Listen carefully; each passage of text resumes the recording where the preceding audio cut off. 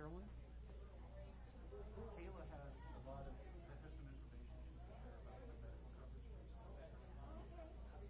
We have Kaiser and we have weird medical stuff. Yeah, because now the information I went, it never was in the carrier. It was in the gift coverage. I think I know what amount. Limited information.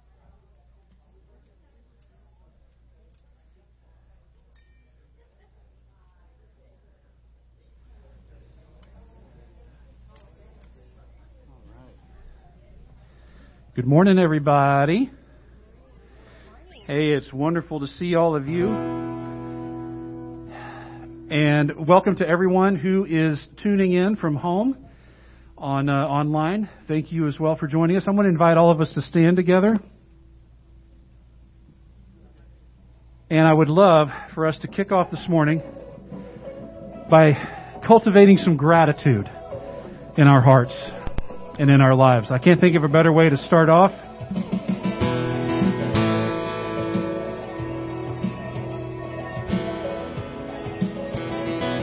All right, let's sing, church.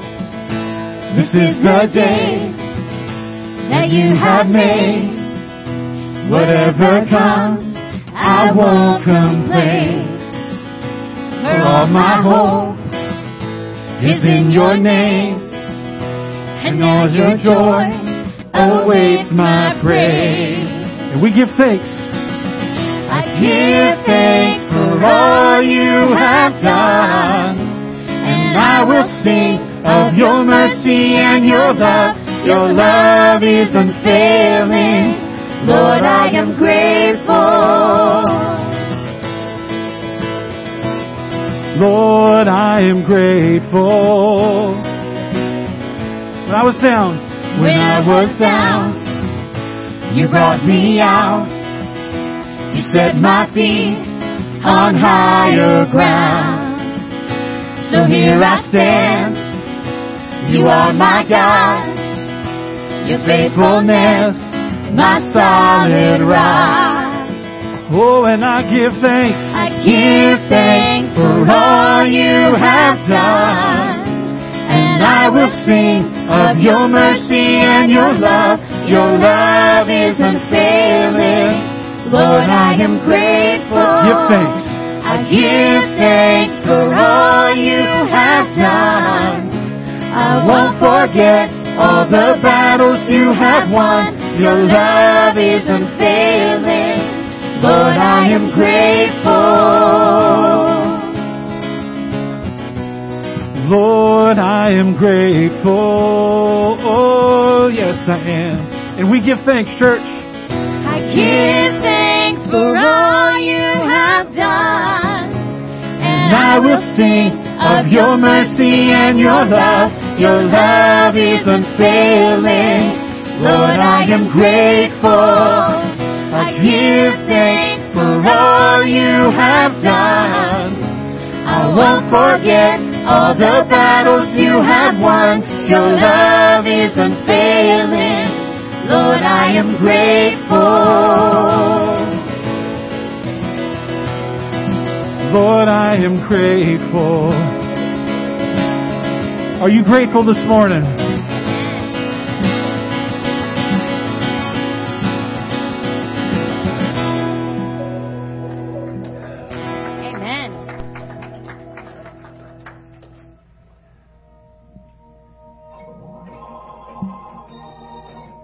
All right, let's put our hands together just like this. And we sing, Father. Father, let your kingdom come. Father, let your will be done. On earth as in heaven, right here in my heart. Once again. Father, let your kingdom come. Father, let your will be done. On earth as in heaven, right here in my heart. And give us this day our daily bread. Forgive us as we forgive the ones who sin against us. Forgive them, and lead us not into temptation, but deliver us from the evil one. Oh, let your kingdom come. Sing, Father. Father, let your kingdom come. Father, let your will be done. On earth as in heaven, right here in my heart. Oh, Father. Father, let your kingdom come. Father, let your will be done. On earth. On earth as in heaven. Right here. Right here in my heart. Give us this day our daily bread. Forgive us as we forgive the ones who sin against us. Forgive them. And lead us not into temptation, but deliver us from the evil one. Let your kingdom come. It's yours. It's yours. All yours. All yours.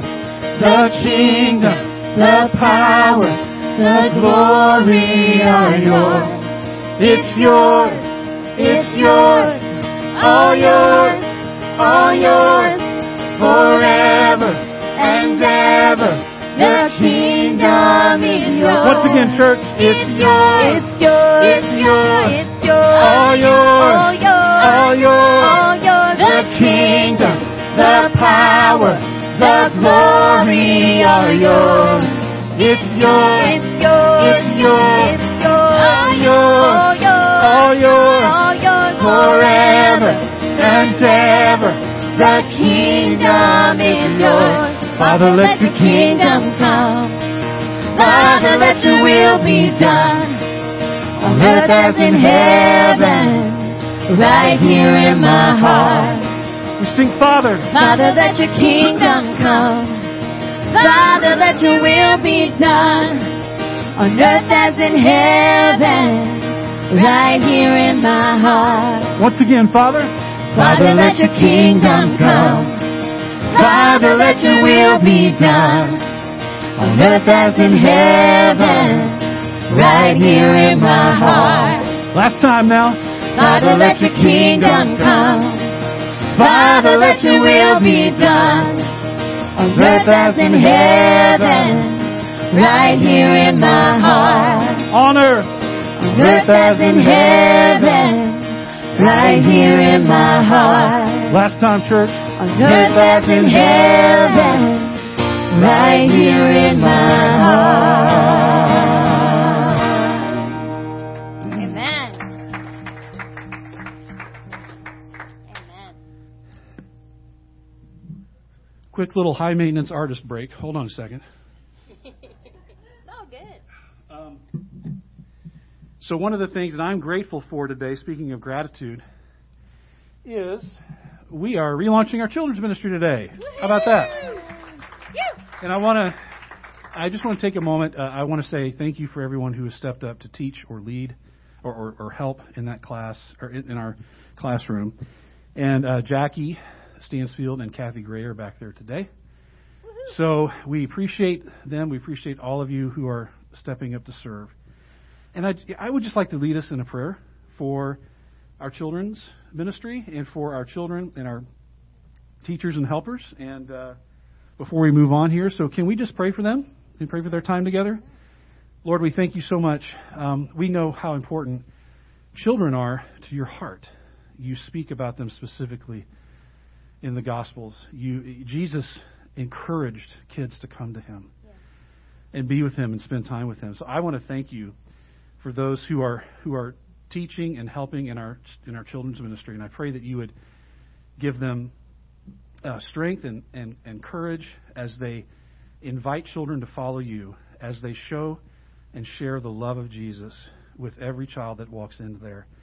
And I pray that every child that does go in there would understand and would see how valuable they are, how much they matter to you, and would just have a really keen sense of your love and your affection for them. And we pray this in Christ's name.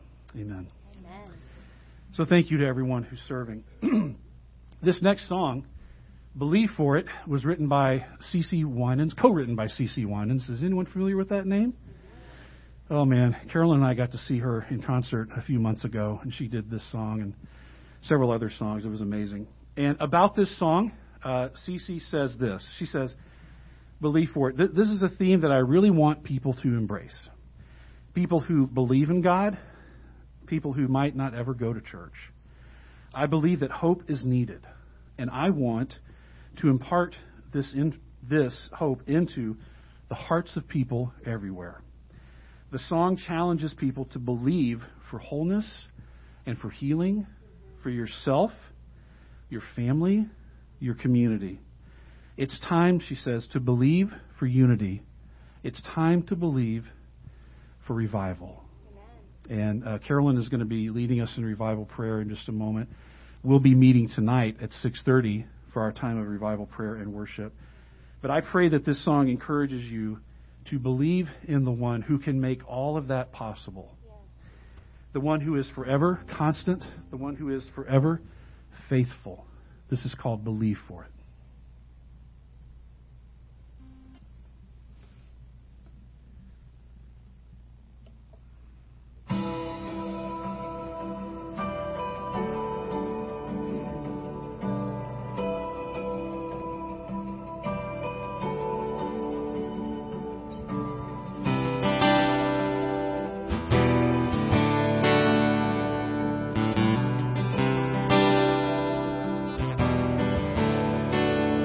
Let's sing. They say this mountain can't be moved. They say these chains will never break. But they don't know you like we do. There is power in your name. We've heard that there is no way through. We've heard the tide will never change. They haven't seen what you can do. There is power in your name. So much power in your name. Move the immovable. Break the unbreakable. God, we believe. God, we believe for it.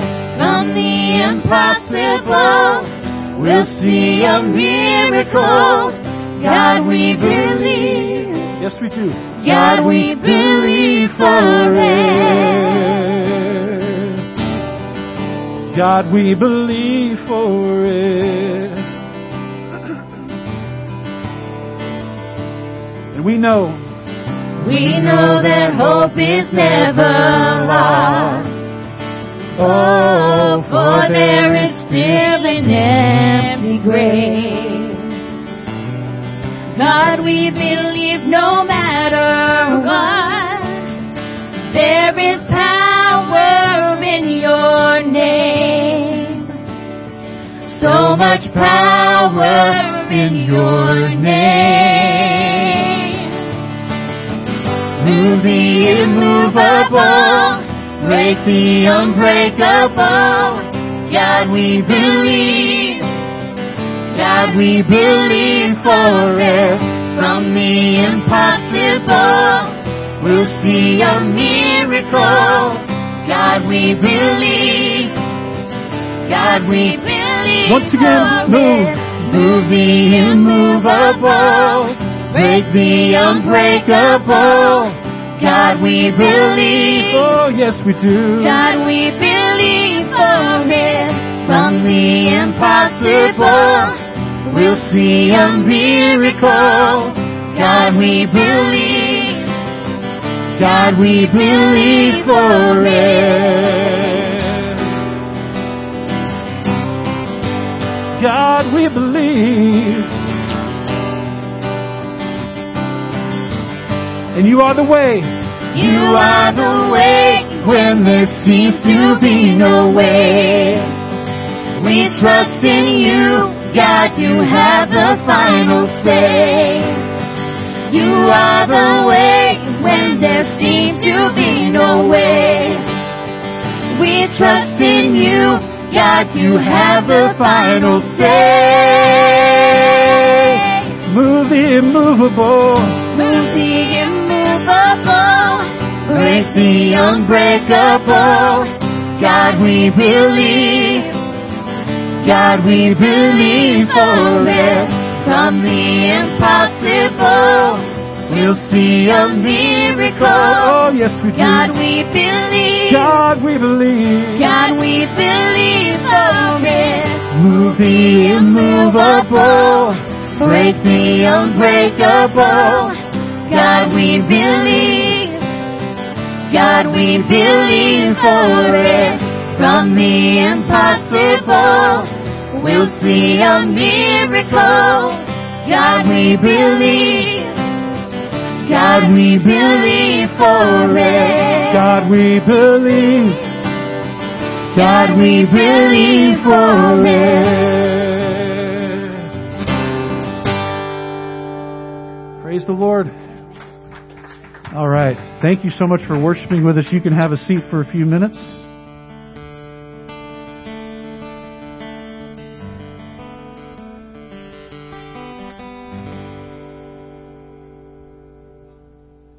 Good morning, church.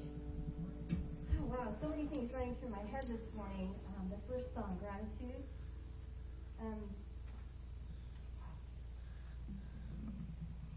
Matt's not the kind of guy who likes attention. He just doesn't. But today is the 2-year anniversary of his transplant.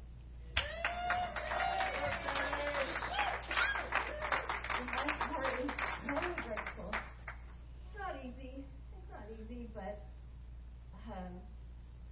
God is good, and I am so grateful. So just wanted you all to celebrate with me today, because I'm just so grateful. So right now we're going to turn our hearts to revival. And when I come up here, just know I spend some time in prayer, and I'm like, God, what do you want? What do you want us to know? What's on your heart, Lord, that you want me to pass on? And so I worked on this, and then Sunday morning, sometimes I'll listen to messages just to kind of prepare my heart.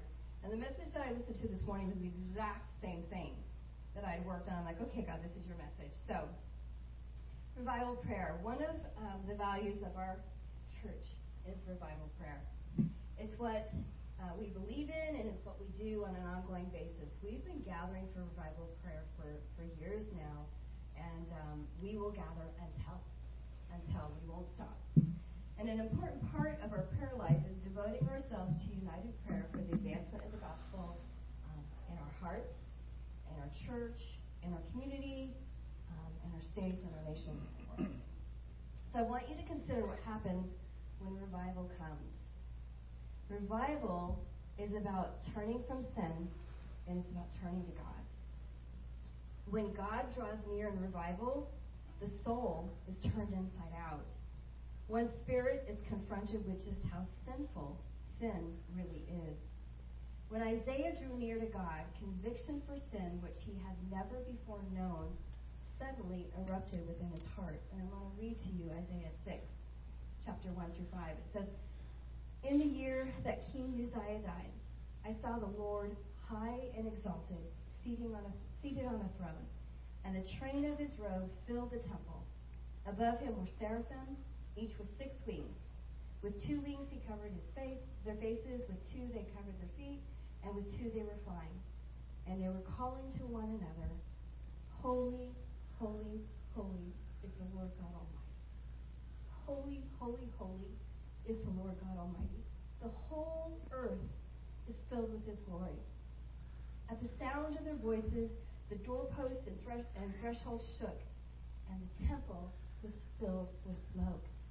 And I was just caught by that. It's like, what was God's response to the recognition of his holiness and the worship and the praise? His response was, he filled the temple. He filled the temple. And this is what Isaiah said to me. He said, "Woe to me," I cried. "I am ruined. For I am a man of unclean lips, and I live among a people of unclean lips, and my eyes have seen the King, the Lord Almighty." When we are confronted with God's holiness, it does something in our soul. And we really get to the point where we recognize what our sin is. So revival happens when God's people are prepared. It happens when we are ready for it with tender hearts and humble spirits. We can't orchestrate far-reaching revival. That's God's work. But revival often begins with people coming under deep conviction and crying out in confession and repentance for their sin. Amen. When we stop to consider the holiness of God, holy, holy, holy is the Lord God Almighty. The whole earth is filled with His temple. When we stop to recognize this, we realize our unholiness. Revival is happening around our world. Recently, we heard of the Asbury revival, of an outpouring of the Spirit, which inspired similar events at other Christian campuses. And it was after there was an around-the-clock prayer service. What was seen at Asbury was spontaneous, organic, student-led worship. It started with just a few dozen students, lingering after chapel to continue to sing and to pray together. There was no agenda. There was no clock watching. It was tender hearts confessing their sin and a desire to stay in the presence of God. And God filled their hearts, and God filled their chapel. Hundreds lined the aisles, singing, praying, giving witness to the Lord. It unified their body, and the gospel was being proclaimed. That's revival. And it starts with recognizing the holiness of God and how unclean we are. A few things to note about revival. Tender hearts and humble spirits are needed if we want to see revival. Revival often begins with deep conviction and confession. It can start with just a few crying out to God and worshiping. It begins with a spiritual hunger, wanting to be closer to God, and it unifies the body of Christ, and the gospel is proclaimed. This is what we do at Revival Prayer. And so I want to invite you back tonight here at 6:30, like Matt mentioned, as a body of believers to gather for Revival Prayer. Let's pray right now, please. Dear God, we come before you today humbly needing of your grace, praying for the power of your Holy Spirit to fill us afresh. We ask for your forgiveness, Lord, in all the ways we wandered so far from you. Lord, from those areas of our life that we've kept you out of, Lord, we realize your holiness and our unholiness. And God, I pray that you would just come into those areas of our life and forgive us, Lord, as we just want to surrender all to you. We need your healing, and we need your grace, and we are gathered to seek you. Lord, we are desperate for you, and desperate, Lord, to be close to you. We pray that that by your Spirit living and breathing through us, that we would be light and love in a world that so desperately needs your hope. Draw many to you as Savior and Lord. And we pray that you would unify your people for your great glory. And God, I pray that you would fill this place and fill our hearts with your glory. And may our worship and our praise and our confession, Lord, glorify. Lord, I just pray that all your plans and purposes will prevail, for you alone are mighty. You are holy, holy, holy, and the earth is filled with your glory. We believe and trust you to do extraordinary miracles in our lives, in our land, and in our world. And we pray this in Jesus' name. Amen. Thank you so much, Carolyn. I'm excited to see what God's going to do. Before Kayla and Joy and I have one more song for you, I'd love to ask you to take a moment to greet some folks around you. Let them know you're glad they're here, and we'll continue with our worship in just a second. Thank you. Hey, Carolyn. Would you mind letting me?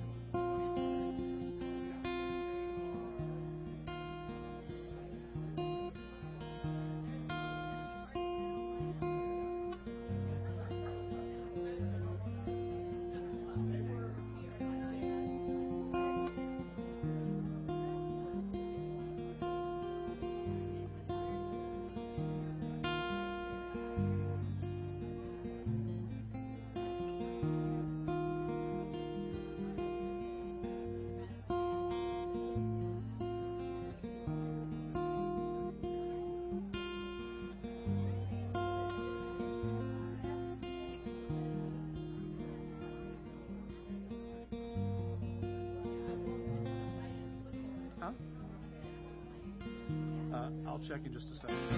Thank you.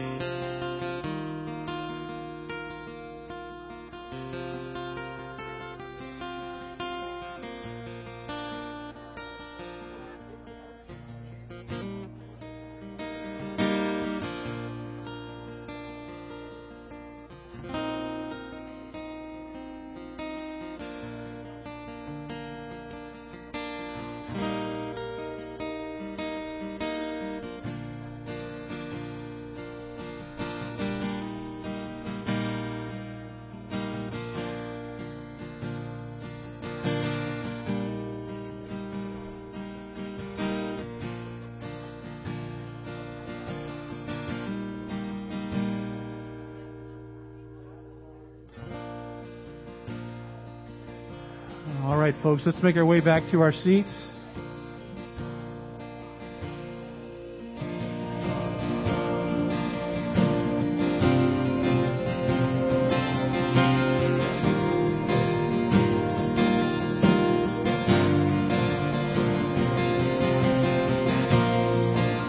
Pray this song encourages you to look to Him. Look to Him for hope. Let's look to Him together. God, I look to You. God, I look to You. I won't be overwhelmed. Give me vision to see things like You do. God, I look to You. You're where my help comes from. Give me wisdom. You know just what to do. Oh, yes, You do. Lord, we look to You. Lord, we look to You. God, I look to You. I won't be overwhelmed. Give me vision to see things like You do. God, I look to You. You're where my help comes from. Give me wisdom. You know just what to do. I will love You, Lord, my strength. I will love You, Lord, my shield. I will love You, Lord, my rock. Forever all my days, I will love You, God.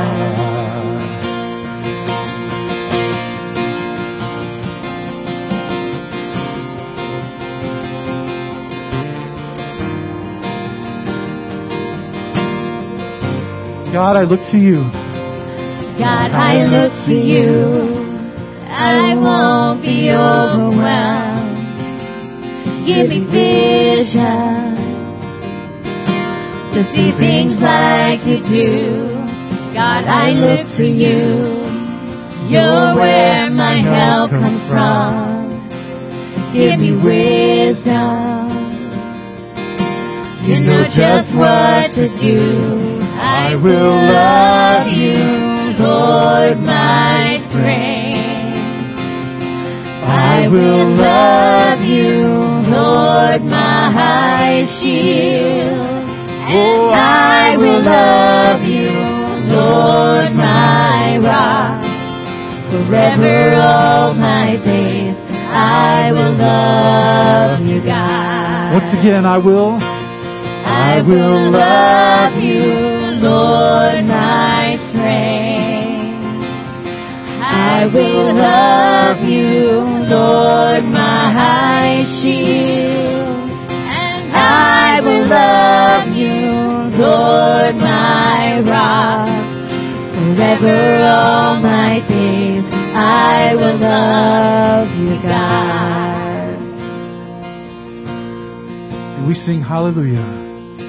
Hallelujah, our God reigns.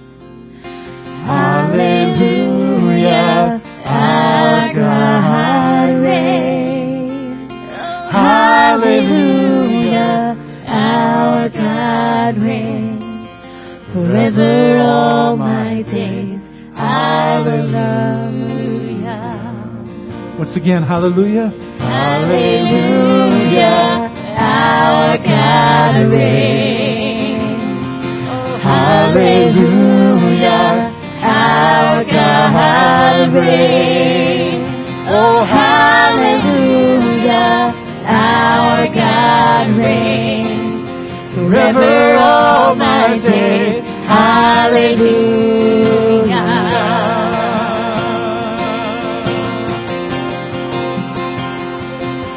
Hallelujah.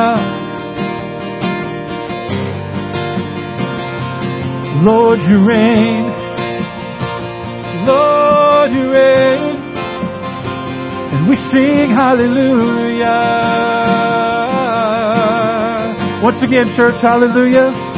Hallelujah, our God reigns. Hallelujah, our God reigns. Oh, hallelujah, our God reigns. Forever all my days, hallelujah.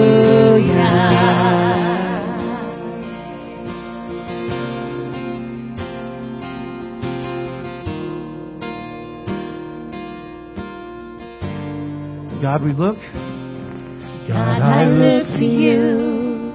You're where my help comes from. Give me wisdom. You know just what to do. And let's pray, church. Lord, we thank you that we can look to you for hope, for wisdom, for everything that we need to follow you. Thank you for who you are and for all you have done and are doing. Pray this in Christ's name. Amen. All right. Thank you. Thank you so much, Matt. I really appreciate that. I want to say a special thank you to the worship team today. I really appreciate you leading us in the worship of God. And that song by CeCe Winans, it just overwhelms me. It really does.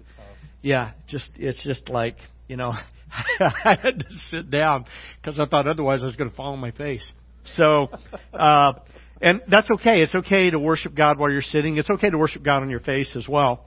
In fact, we're going to see a little bit of that in the text we're looking at today. But, but I really appreciate the worship team today. I really do. I appreciate you leading us in worship. Wow, Carolyn, I really appreciate you. I do. I just appreciate your exhortation, your encouragement for us to pray for revival.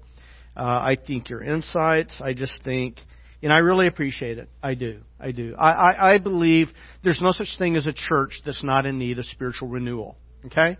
Anybody says, well, we got the best church ever. I'm like, well, no, you don't, because you're proud. And you can't be proud and worship God, you know. We can say we have the best Savior ever, you know. But, you know, I think that every church is in need of spiritual renewal, and every person who follows Jesus is in need of spiritual renewal. And so when we invite you to revival prayer, we invite you to revival prayer because we really believe that's something that we need. We really do. And I honestly believe, and I remember that J.I. Packer, who, if you don't know who he is, he's like one of the better theologians, perhaps one of the greatest theologians of the 20th century, early 21st century. But J.I. Packer, he wrote a book called Knowing God that some people know. But Packer was talking about, doggone it, what's his face? Anyway, but he was just saying that the only hope for the Western world is revival. It is. It's the only hope. And, the sad thing is from the time that he made that statement, which was back in early 1980, if I remember correctly, until now, we've, as a nation, we've kicked God to the curb. We have kicked the church, which is the bride of Jesus, to the curb. And I believe we need it now more than we've ever needed it. So what's happening in Asbury, it's not perfect. In any revival movement, you're always going to see some fringe elements. There's always a few crazies. But you know what? God, I think, is doing something special in the lives of these young people. And I'm excited by that, encouraged by that. And I think God wants to do that here as well. I really do. And that's why we pray for it. We got to prepare our hearts for it. Easter's coming up. It's on April the 9th, which I think would be 5 weeks from today. Is that correct? 5 Sundays from today? And 5 weeks. And this is what I want to encourage you to do. I want to encourage you to begin praying right now for the person you're going to invite. Begin praying right now for the person that you're going to invite, that you really want, and not just someone who goes to another church, but someone who really needs Jesus. Someone who really needs a church like this, where they can find encouragement, where they can find, where they're going to hear the gospel. They're going to hear the gospel. They're going to hear hope, which, by the way, that's what I'm going to be talking about on Easter Sunday. We're going to be talking about why, how the resurrection is significant for us now. And so in doing this, I'm actually studying through 1 Corinthians chapter 15. It's an incredible resurrection passage that talks about how the resurrection applies to very much your everyday life, how you live, the total orientation of your life. So I'd like to encourage you to be praying about that. I've already invited a couple different friends of mine. I haven't put together an invite card yet. I'm going to ask my daughter Cass to help me put together, not help me, she's going to do it. Put together an invite card. By the way, if she's helping me, it's going to look really bad. But if I let her do it, it'll be really good. But I'd like you to begin praying about the person you're going to invite. I'd like you to, if you would like to help make someone feel welcome, which, by the way, I hope every single one of us would want to do this. I mean, I do think it's an important part of loving your neighbor, and Jesus seems to think that's important.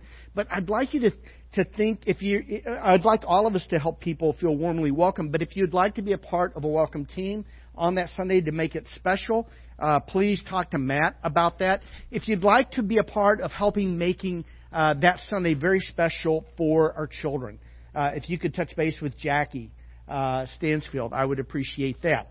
If you would like to help with decorations, you can talk to Joy about that. She's already talked about maybe getting some people and helping her kind of decorate and make things look really, really nice.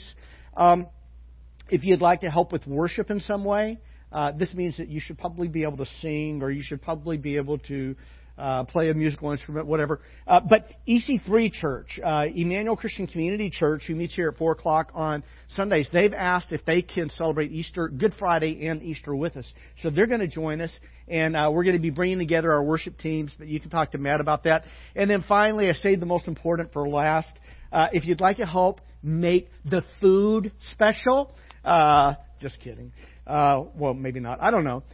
Then Sharon runs our refreshments with the help of Sandy, but we'd like to have some special treats for that week. So what we did last week, some of us met and we talked about if this were our very first Easter, what would we do? What would we do?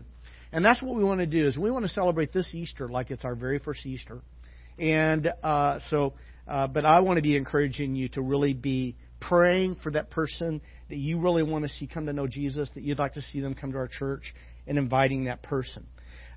We are right in the middle of, not in the middle, actually we kicked it off 2 weeks ago, took a 1 week break. How many of y'all were here last week for Dave Gudgel? That is the best sermon on Haggai I've ever heard. It is. I mean, I just thought he did an awesome job. But we took a 1 week break, but today we're going to be looking at Daniel chapter 2. Ideally, if I could preach this text, which I can and I will, ideally we would have about 2 hours. We would. And what I would want to do is I'd want to, first of all, go through Psalm chapter 2. So in Psalm chapter 2, Psalm 2 is about the Lord and His anointed. You know what that means when it says He's the Lord's anointed? It means He's the Messiah. It means He is the Lord Jesus Christ. And it talks about the nations raging against the Lord and His anointed. And in that, He's referred to as the begotten Son. The begotten Son. It is a reference to Jesus, and that one day that Jesus is going to rule the nations. And the Bible says He's going to rule the nations with a rod of iron. Okay? And that's significant. And it says He will shatter the nations with a rod of iron. And that is significant and what we read in Daniel chapter 2. But I'd like to do Psalm 2, I'd like to do Daniel 2, and then I'd like to, what would I do next? Oh, and then I'd go to Revelation chapter 20, where we see the nations gathered, where they are deceived one final time by Satan, by the serpent of old, by the dragon. And how, being deceived by Satan, they come against, guess who? The Lord's anointed. And we see this incredible victory of God in Daniel chapter 20. And then we see Him setting up His eternal kingdom in chapters 21, 22 of the book of Revelation. It's very, very interesting stuff. So having said all of that, it's going to be hard for me maybe to stay focused, and for you as well. And that's why I put together the notes for you, okay? So very quickly, Peter, when Peter was writing to early Christians, he wrote to them as exiles. He called them exiles. That this is not our home. That we are living as exiles in a foreign land. I know most of you are Americans and you think of yourself as this is not a foreign land. But this is not your ultimate home. This is not your ultimate home. We are actually exiles here. And the book of Daniel was written to instruct exiles how to live in exile. How to experience God's shalom in exile. And how to bring shalom to the very land where they were in exile in. And that's a lot of why the book of Daniel is written. So we have a better home that's coming. We are citizens of heaven. That's where we ultimately belong. So today what I want us to do is, if you have your Bible, I want to encourage you to open up to Daniel chapter 2. You really want to have your Bible open today. We're going to have it on the screen. But I think it's important that you have your Bible with you, or if you have it on your phone, you can look at it on your phone. But I want to encourage you to have this. Daniel chapter 2. And let me just read for us Daniel chapter 2. It's 49 verses, a little longer than what we would typically do. But this is the word of the Lord. Okay? This is the word of the Lord. This is the word that you need to hear. This is the word of the Lord. This word is true and it is trustworthy. And there's nothing any pastor is ever going to say about the Word of God that's more important than the Word of God. And we need to hear God's Word. Daniel chapter 2, beginning in verse 1. In the second year of his reign, Nebuchadnezzar's reign, Nebuchadnezzar had dreams. Very, very quickly. This is about 602, 603 BC. 605 BC, Nehemiah was not yet king. He was going to be king, but he just defeated Jerusalem. And he carried away Daniel, Shadrach, Meshach, and Abednego, and a whole lot of other people into exile. In the second year, by the way, can anybody tell me how old Daniel was when he was carried away in exile? Anybody remember this from 2 weeks ago? He was just a teenager. He's probably 15, 16, 17 years old. Very, very young. This is approximately 2 to 3 years later. Okay? 2 to 3 years later. In the second year of his reign, Nebuchadnezzar had dreams. You ever have dreams? I had a dream about this text on Friday night. I really did. I had a dream about this sermon. It was a great sermon in my dream. Then I forgot what it was all about, so it may not be great today. In the second year of his reign, Nebuchadnezzar had dreams. His mind was troubled and he could not sleep. You ever have that experience? You ever been troubled by your dreams? Nebuchadnezzar was. In the ancient world, oftentimes the dreams of a king were thought to pertain to things of the future. And so he was disturbed about the future because of what was in his dream. So the king summoned the magicians, the enchanters, the sorcerers, and astrologers to tell him what he had dreamed. He says, guys, I want you to tell me my dream. He wanted them to tell him what he dreamed. When they came in and stood before the king, he said to them, I have had a dream that troubles me. And I want to know what it means. Then the astrologers answered the king, may the king live forever. Tell your servants the dream, and we will interpret it. Okay, you got to tell us the dream, king, before we can interpret it for you. Verse 5. The king replied to the astrologers, this is what I have firmly decided. This is what I am unyielding on. If you do not tell me what my dream was and interpret it, I will have you cut, hacked, chopped into pieces, literally torn limb from limb. And your house is turned into piles of rubble. Anybody want to be an astrologer? But if you tell me the dream and explain it, you will receive from me gifts and rewards and great honor. So tell me the dream and interpret it for me. Once more they replied, let the king tell his servants the dream and we will interpret it. Then the king answered, I am certain that you're trying to gain time. Because you realize that this is what I have firmly decided. This is what I have firmly decided. If you do not tell me the dream, there is only one penalty for you. You have conspired to tell me misleading and wicked things, hoping the situation will change. So then, tell me the dream, and I will know that you can interpret it for me. So basically what the king's wanting to know is he's wanting to know, do they really have the ability to interpret it? Or are they just going to tell him a bunch of lies? And to test them, he's like, well, if they can tell me the dream, they can probably tell me the interpretation. Verse 10, the astrologers answered, underline this in your Bible. The astrologers answered the king, there is no one on earth. In this they're right. There is no one on earth who can do what the king asks. This is an impossible task. No king, however great and mighty, has ever asked such a thing of any magician or enchanter or astrologer. What the king asks is too difficult. It's impossible. No one can reveal it to the king except the gods, and they do not live among humans. Nebuchadnezzar really needed to be in an anger management class. He really did. He needed to be in a 12-step group, just like most of us. This made the king so angry and furious that he ordered the execution of all the wise men of Babylon. He wants them all dead. Verse 13. So the decree was issued to put the wise men to death, and men were sent to look for Daniel and his friends to put them to death. Now remember, Daniel's probably around 19 years old.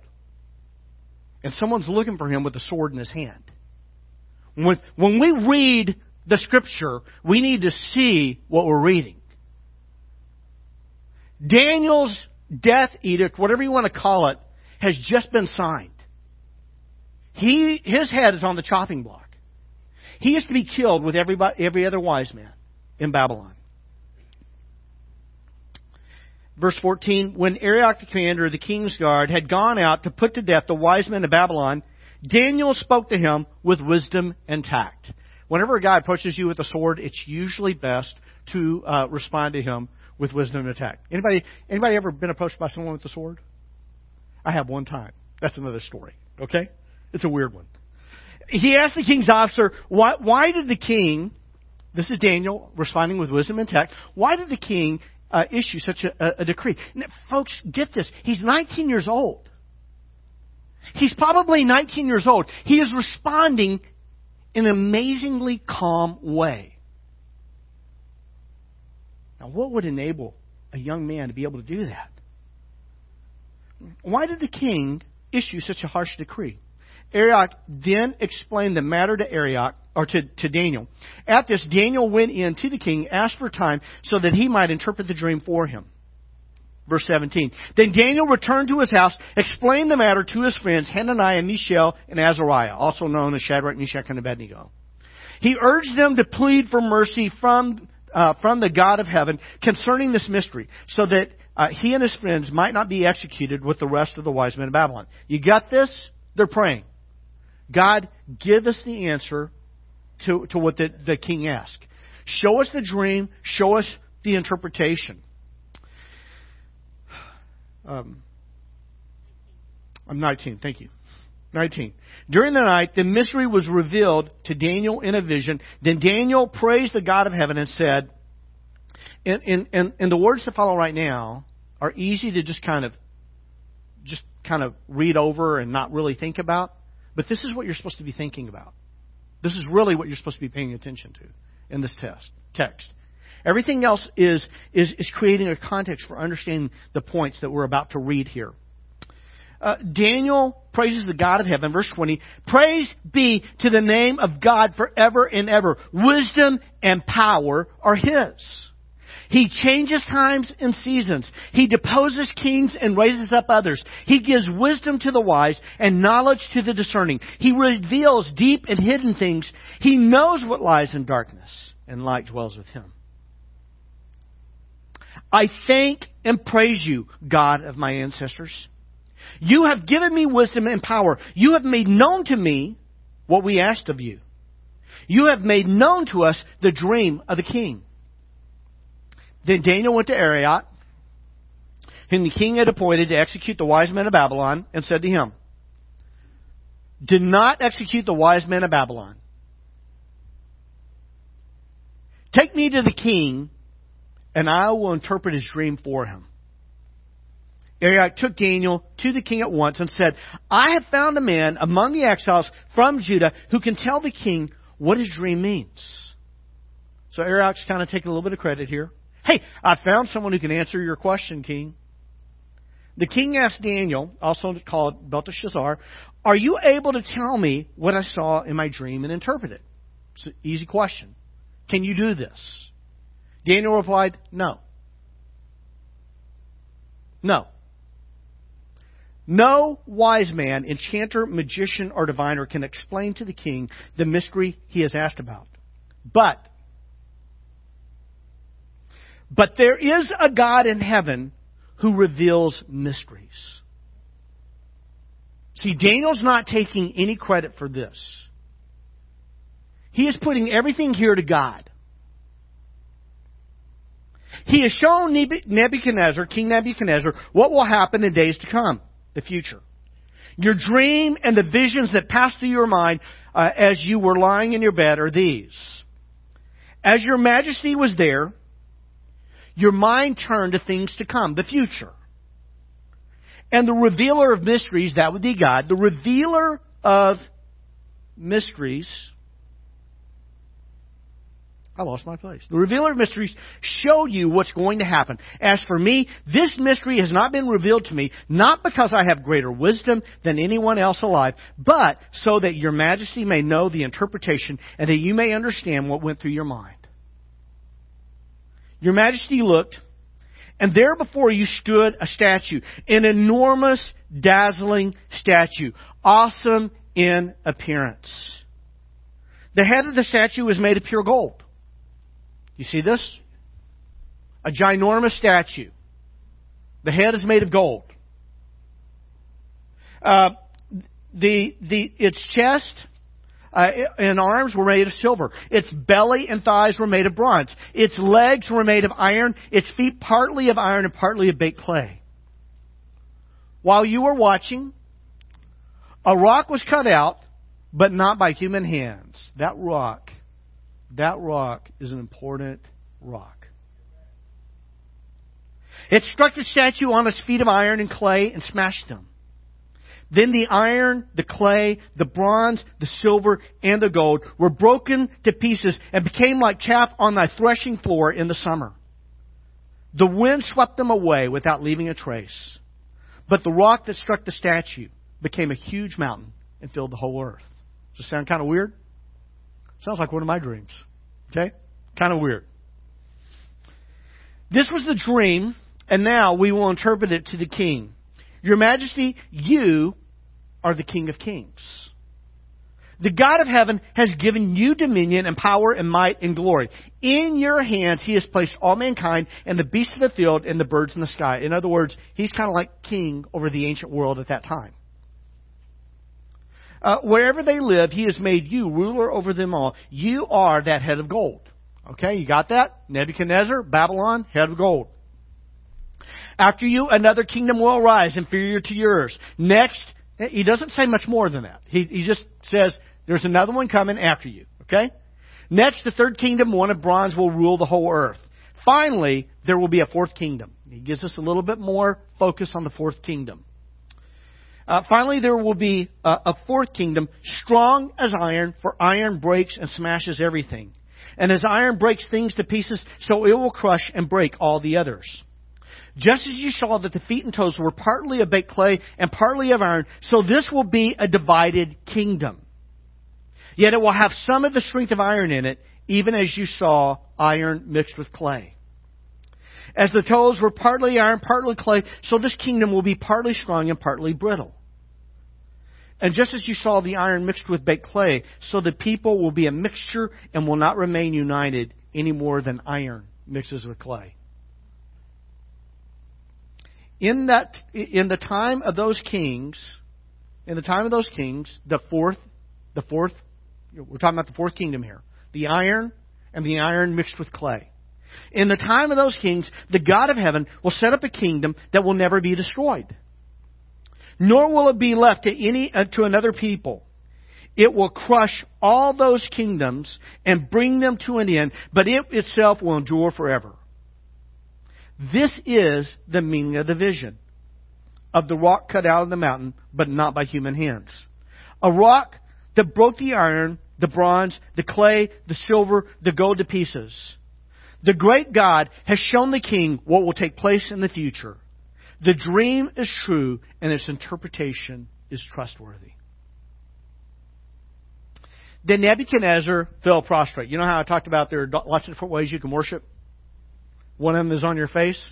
That's what the king does. Interesting, though, he kind of worships the wrong person. King Nebuchadnezzar fell prostrate before Daniel and paid him honor and ordered that an offering and incense be presented to him. By the way, that word honor is used repeatedly in chapter 3 to speak of worship. He actually worshipped Daniel. Okay? He was worshiping the messenger or the interpreter of the message rather than the one who gave him the message, the Lord God. The king said to Daniel, "Surely your God is the God of gods and the Lord of kings and revealer of mysteries, for you were able to reveal this mystery."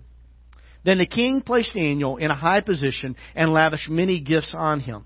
He made him ruler over the entire province of Babylon and placed him in charge of all of its wise men. Moreover, at Daniel's request, the king appointed Shadrach, Meshach, and Abednego administrators over the province of Babylon, while Daniel himself remained at the royal court.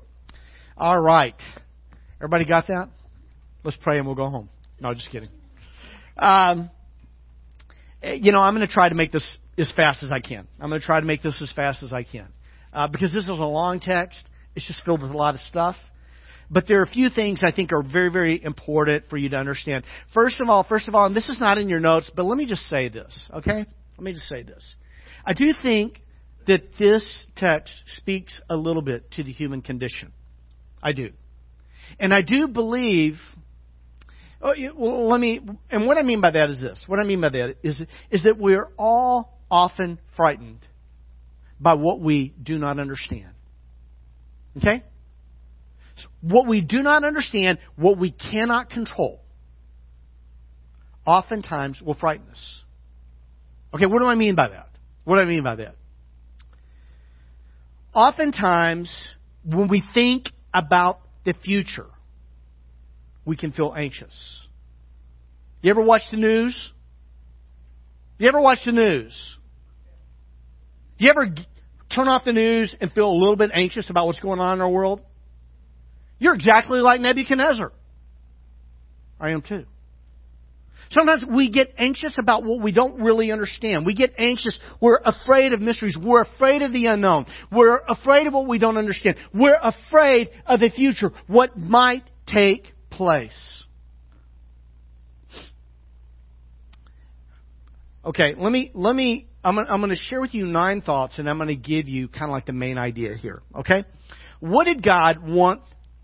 What did God want the early? Remember, the book of Daniel was written in the 6th century BC, and it was written for a group of people living in the 6th century BC. It was written to a group of people, most of whom were living in exile. It was written to people who were living in exile, and they were anxious. They had been uprooted from their nation, and they had been carried a long way away. They had little hope of ever returning to their homeland. This was an anxious people he was writing to. For them, their nation, their temple had been destroyed. Everything that had been in their temple had been carried away. From an ancient world perspective, their God appeared to be a defeated God. Do you understand this? Is that you have to kind of climb into the mind of people in the ancient world if you're going to in the ancient world if you're going to really understand what the text is about. And when Daniel's writing this, he wasn't just writing this for us today. He was writing this for them then. And there's several things that God wanted them to understand. That the first thing is this, I just want to get this said because I do believe it's important. Daniel can do what the other wise men and magicians cannot do. Is that clear? The magicians, the astrologers can't tell King Nebuchadnezzar what the dream is and what it means. Daniel can do what the other wise men and magicians cannot do. Why? Because God can do what the false pagan gods cannot do. That's in your notes, okay? If you're taking notes, that's in your notes. That Daniel can do what the other wise men and magicians cannot do because God can do what the false pagan gods cannot do. Number 2, we see this in verse 20. And I think this is pretty clear, that wisdom and power belong to God. That the God of Israel is not a defeated God. The wisdom and power belong to Him. Praise be to the name of God forever and ever. Wisdom and power are His. Number 3, all human history. And when I say all human history, including the future, all human history and the future are in God's hands. Okay? All of it is in God's hands. Verse 21, He changes times and seasons. All human history is in His hands. Okay? That God is awesomely in charge of the unfolding of human history in the future. Okay? Number 4, God is the one who rules kings and kingdoms, nations, presidents.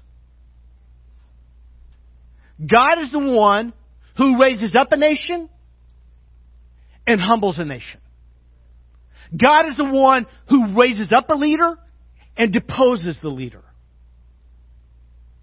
Nebuchadnezzar rose to the place he was because of God. Okay, Christian, understand this. Christian who gets anxious about who wins each election. Listen to this. God's in charge. God's in charge of who's in the White House. I know we live in a democracy and we think we're in charge. God is in charge. Nobody ever made it to the White House where God was like, oh my goodness, I can't believe he got elected. How did that happen? All right? By the way, as bad as we may believe our presidents are, whichever president that might be in your mind, I guarantee you none of them were anything like Nebuchadnezzar. All right? Okay. God is the one... Where am I at? Which point am I on? Okay, 5? Okay, 5. God is the one who humbles and exalts.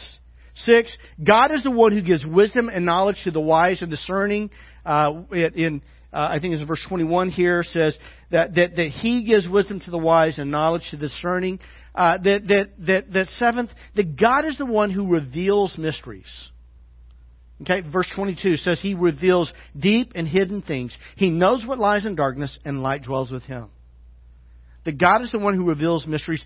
8, God is going to judge the nations and set up His eternal kingdom and rule forever. Verses 44 and 45. In the time of those kings, the Bible says, in the time of those kings, the God of heaven will set up a kingdom that will never be destroyed, nor will it be left to another people. It will crush all those kingdoms and bring them to an end, but it itself will endure forever. That God is going to judge the nations and set up His eternal kingdom and rule forever and ever. You know, there's an interesting... It's very, very interesting is in the dream. You remember the dream?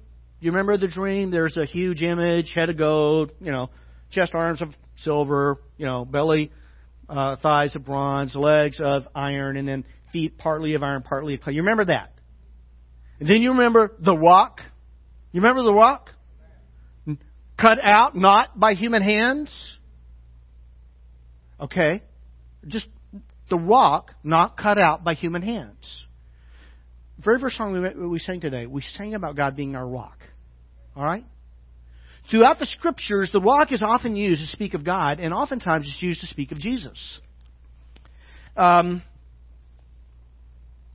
In Luke chapter 20, verses, I won't read the whole thing, but in Luke chapter 20, the religious leaders are opposing Jesus, and they're questioning His authority. In verse 18, I'll begin in verse 17. The Bible says that Jesus looked directly at these religious leaders who were questioning His authority.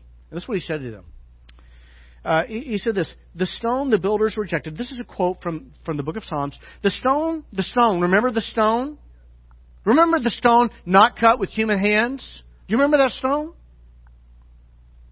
The stone, see, it's in Daniel, it's in Psalms, it's in Luke. The stone the builders rejected has become the cornerstone.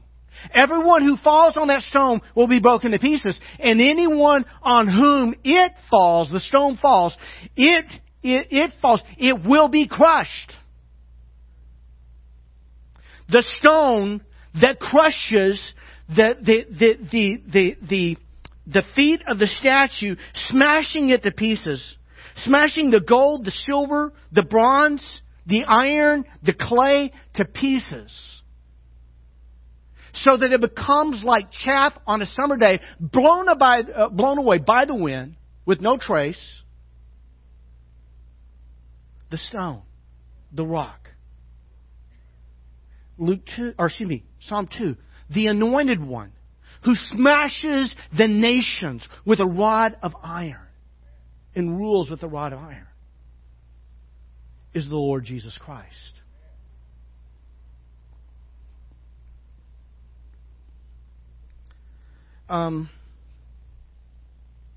Ninth thing I want you to see is this, and these are the words of Nebuchadnezzar. But I also believe that God here is speaking through a pagan king. God is the God of gods and Lord of kings. The king said to Daniel, surely your God is the God of gods and the Lord of kings and a revealer of mysteries.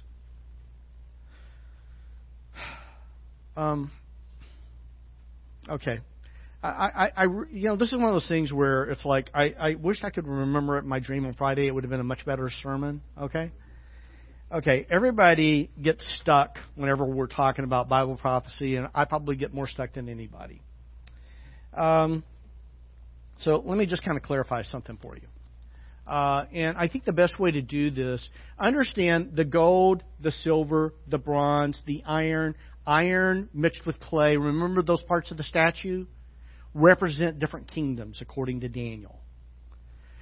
Rather than trying to develop this, I just want to read for you a note from the English Standard Version Study Bible, the ESV Study Bible, because I think it kind of expresses this pretty clearly. I put it in your notes. It's in a little box. It's actually in your notes, so you can take it home and you can read it again and again. You can memorize it if you want to. And I've also put it up here on the screen. Actually, Joe put it on the screen. Okay, but I gave it to Joe. And what it says is this. This is about the four kingdoms that are represented. It's striking. It is striking. God gave this dream to Nebuchadnezzar in the 7th century. Okay, about 602 BC. That's when he saw this dream, about 602, the 7th century BC. It's striking. Why is it striking? Because of what it pictures. For in this dream and in the subsequent visions linked to it in chapter 7 and 8 of Daniel, God predicts in accurate detail the future kingdoms that will arise to dominate the world history, in the 6th, 4th, and 1st centuries BC. Traditional commentators through the history of the church have almost universally identified the four kingdoms as Babylon, Medo-Persia, Medo-Persia rose to greatness in 539 BC. Okay? So roughly, a little over 60 years after this prophecy was made. The Medo-Persian Empire rises, and after that, Greece under Alexander the Great, about 331 BC, specifically named in Daniel 8:21, and Rome, the Roman Empire began its rule over Palestine in 63 BC. Okay, so the four kingdoms there are represent Babylon, the head of gold, the Medo-Persian Empire, which would be the arms and the chest of silver, and the belly, the thighs of bronze would be the Greek Empire, which came under Alexander the Great, and then the legs of iron, and then the feet partially of iron and clay would be Rome. There's been a lot of guesswork about the significance, the importance of the gold, the silver, the bronze, the iron. Basically, the way a lot of teachers understand this, I don't think it's wrong. Okay. But I don't think you should be dogmatic about it. The gold obviously is more valuable than silver, more valuable than bronze, more valuable than iron. But iron is stronger than bronze, is stronger than silver, is stronger than gold. That each succeeding empire became stronger. Each succeeding empire became stronger, but the character of each empire was more immoral. It's really fascinating. It's really fascinating. The Babylonian Empire lasted for about, if I remember correctly, about 87 years. The Medo-Persian Empire lasted roughly just slightly over 200 years. The Greek Empire lasted somewhere around 250 to 260, depends upon how you understand history. The Roman Empire, do y'all know how long the Roman Empire lasted? Okay. The Roman Republic lasted for 500 years. Then the Roman Republic became an empire in 27 BC when Caesar Augustus, when Octavius was named Caesar Augustus. From 27 BC all the way to 476 BC was the Western Roman Empire. The Eastern Roman Empire continued all the way to 1453 AD. It lasted for a long time. Remember the iron mixed with clay, parts strong, parts weak? That is a really good picture of the Roman Empire.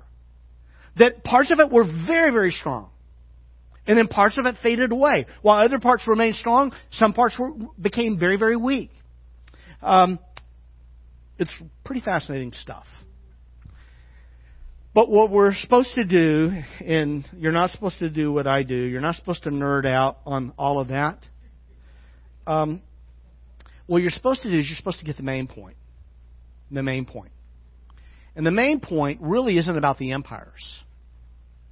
The main point isn't about, when is Jesus going to come back and who the Antichrist is. The main point you're supposed to get is this, when it comes to this text, is that you can thrive in exile. You can thrive in exile. You can thrive in exile when you recognize that God, this is on the back page of your notes. You can thrive on the back page of your notes. I've got it down here. You can thrive in exile when you recognize that God is the revealer of mysteries. He is the revealer of wisdom and knowledge. And He is the God of gods, the Lord of kings, the sovereign ruler. And when we say He's the sovereign ruler, we are saying He is awesomely in charge. The sovereign ruler over the unfolding of human history. He is God. He is God, and He deserves all of our worship. All right, I think the appropriate thing to do is ask the worship team to come on back up. I'm going to lead us in prayer, and we're going to worship. God, You are great and awesome. You are the revealer of mysteries. You are the revealer of wisdom and knowledge. You are, God, You are sovereign over every king, every president, every kingdom, every nation. You are the one who lifts up. You are the one who deposes and humbles. God, you are triumphant. That when we pray the Lord's Prayer, when we pray, your kingdom come, this is what we are praying for. We are praying when the Lord Jesus will come and He will set all things straight, that He will rule forever. God, we want to worship you because you are outrageously in charge of the unfolding of human history and the future. We don't have to watch the news with anxiety because we know that you are perfectly in charge. Perfectly in charge. And so we praise you and we worship you. In Christ's name, amen. Amen. Thank you so very much, Gary. I'm so glad our God is sovereign, is perfectly in charge. And in light of that, there are a few special announcements I want to bring to your attention. Tonight, as Carolyn mentioned earlier, at 6:30, we're going to gather and we're going to worship and pray to our awesome and sovereign and in charge God. So I want to invite you back here at 6:30. We're going to kick off with some worship through music and then spend some time praying for revival. For us, for our church, for the churches in our community, for our nation. So would love to see you back here for that tonight at 6:30. A couple of other important things. 2 weeks from today is our annual business meeting. It's going to take place after our service, and we invite you to stick around that day to hear about some of the great things God has been doing and what our plans are moving forward, as well as taking time to vote on our budget, our new budget, and our elder team. So would love to encourage you to be there for that. Gary talked earlier about Easter weekend, 6 p.m. on Good Friday.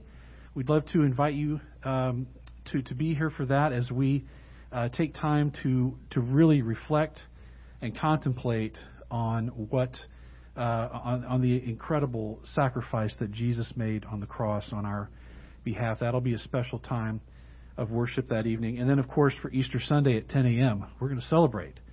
We're going to celebrate Resurrection Sunday. And I want to encourage you, if you haven't already, to start thinking about who you'd love to invite. It would be wonderful if each and every one of us in here just invited one person, at least, to attend to attend that morning.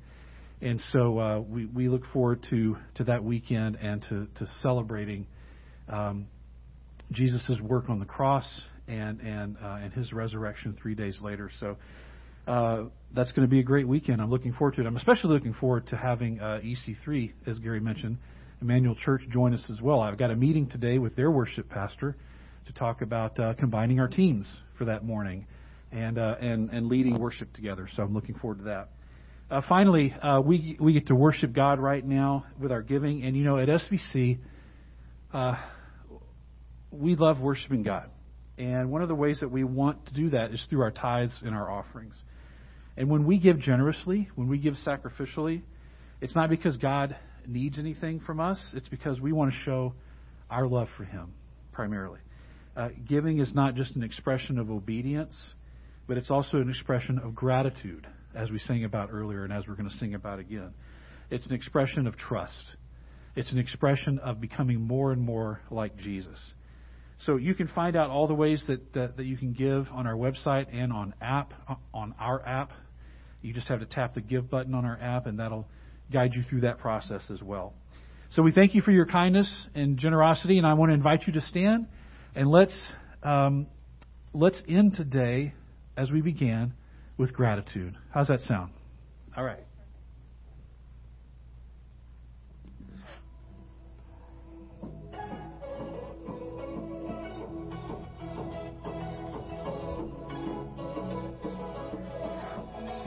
All right, let's put our hands together.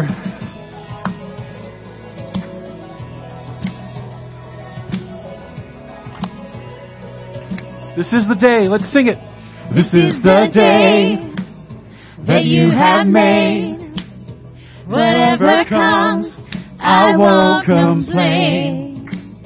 For all my hope is in your name.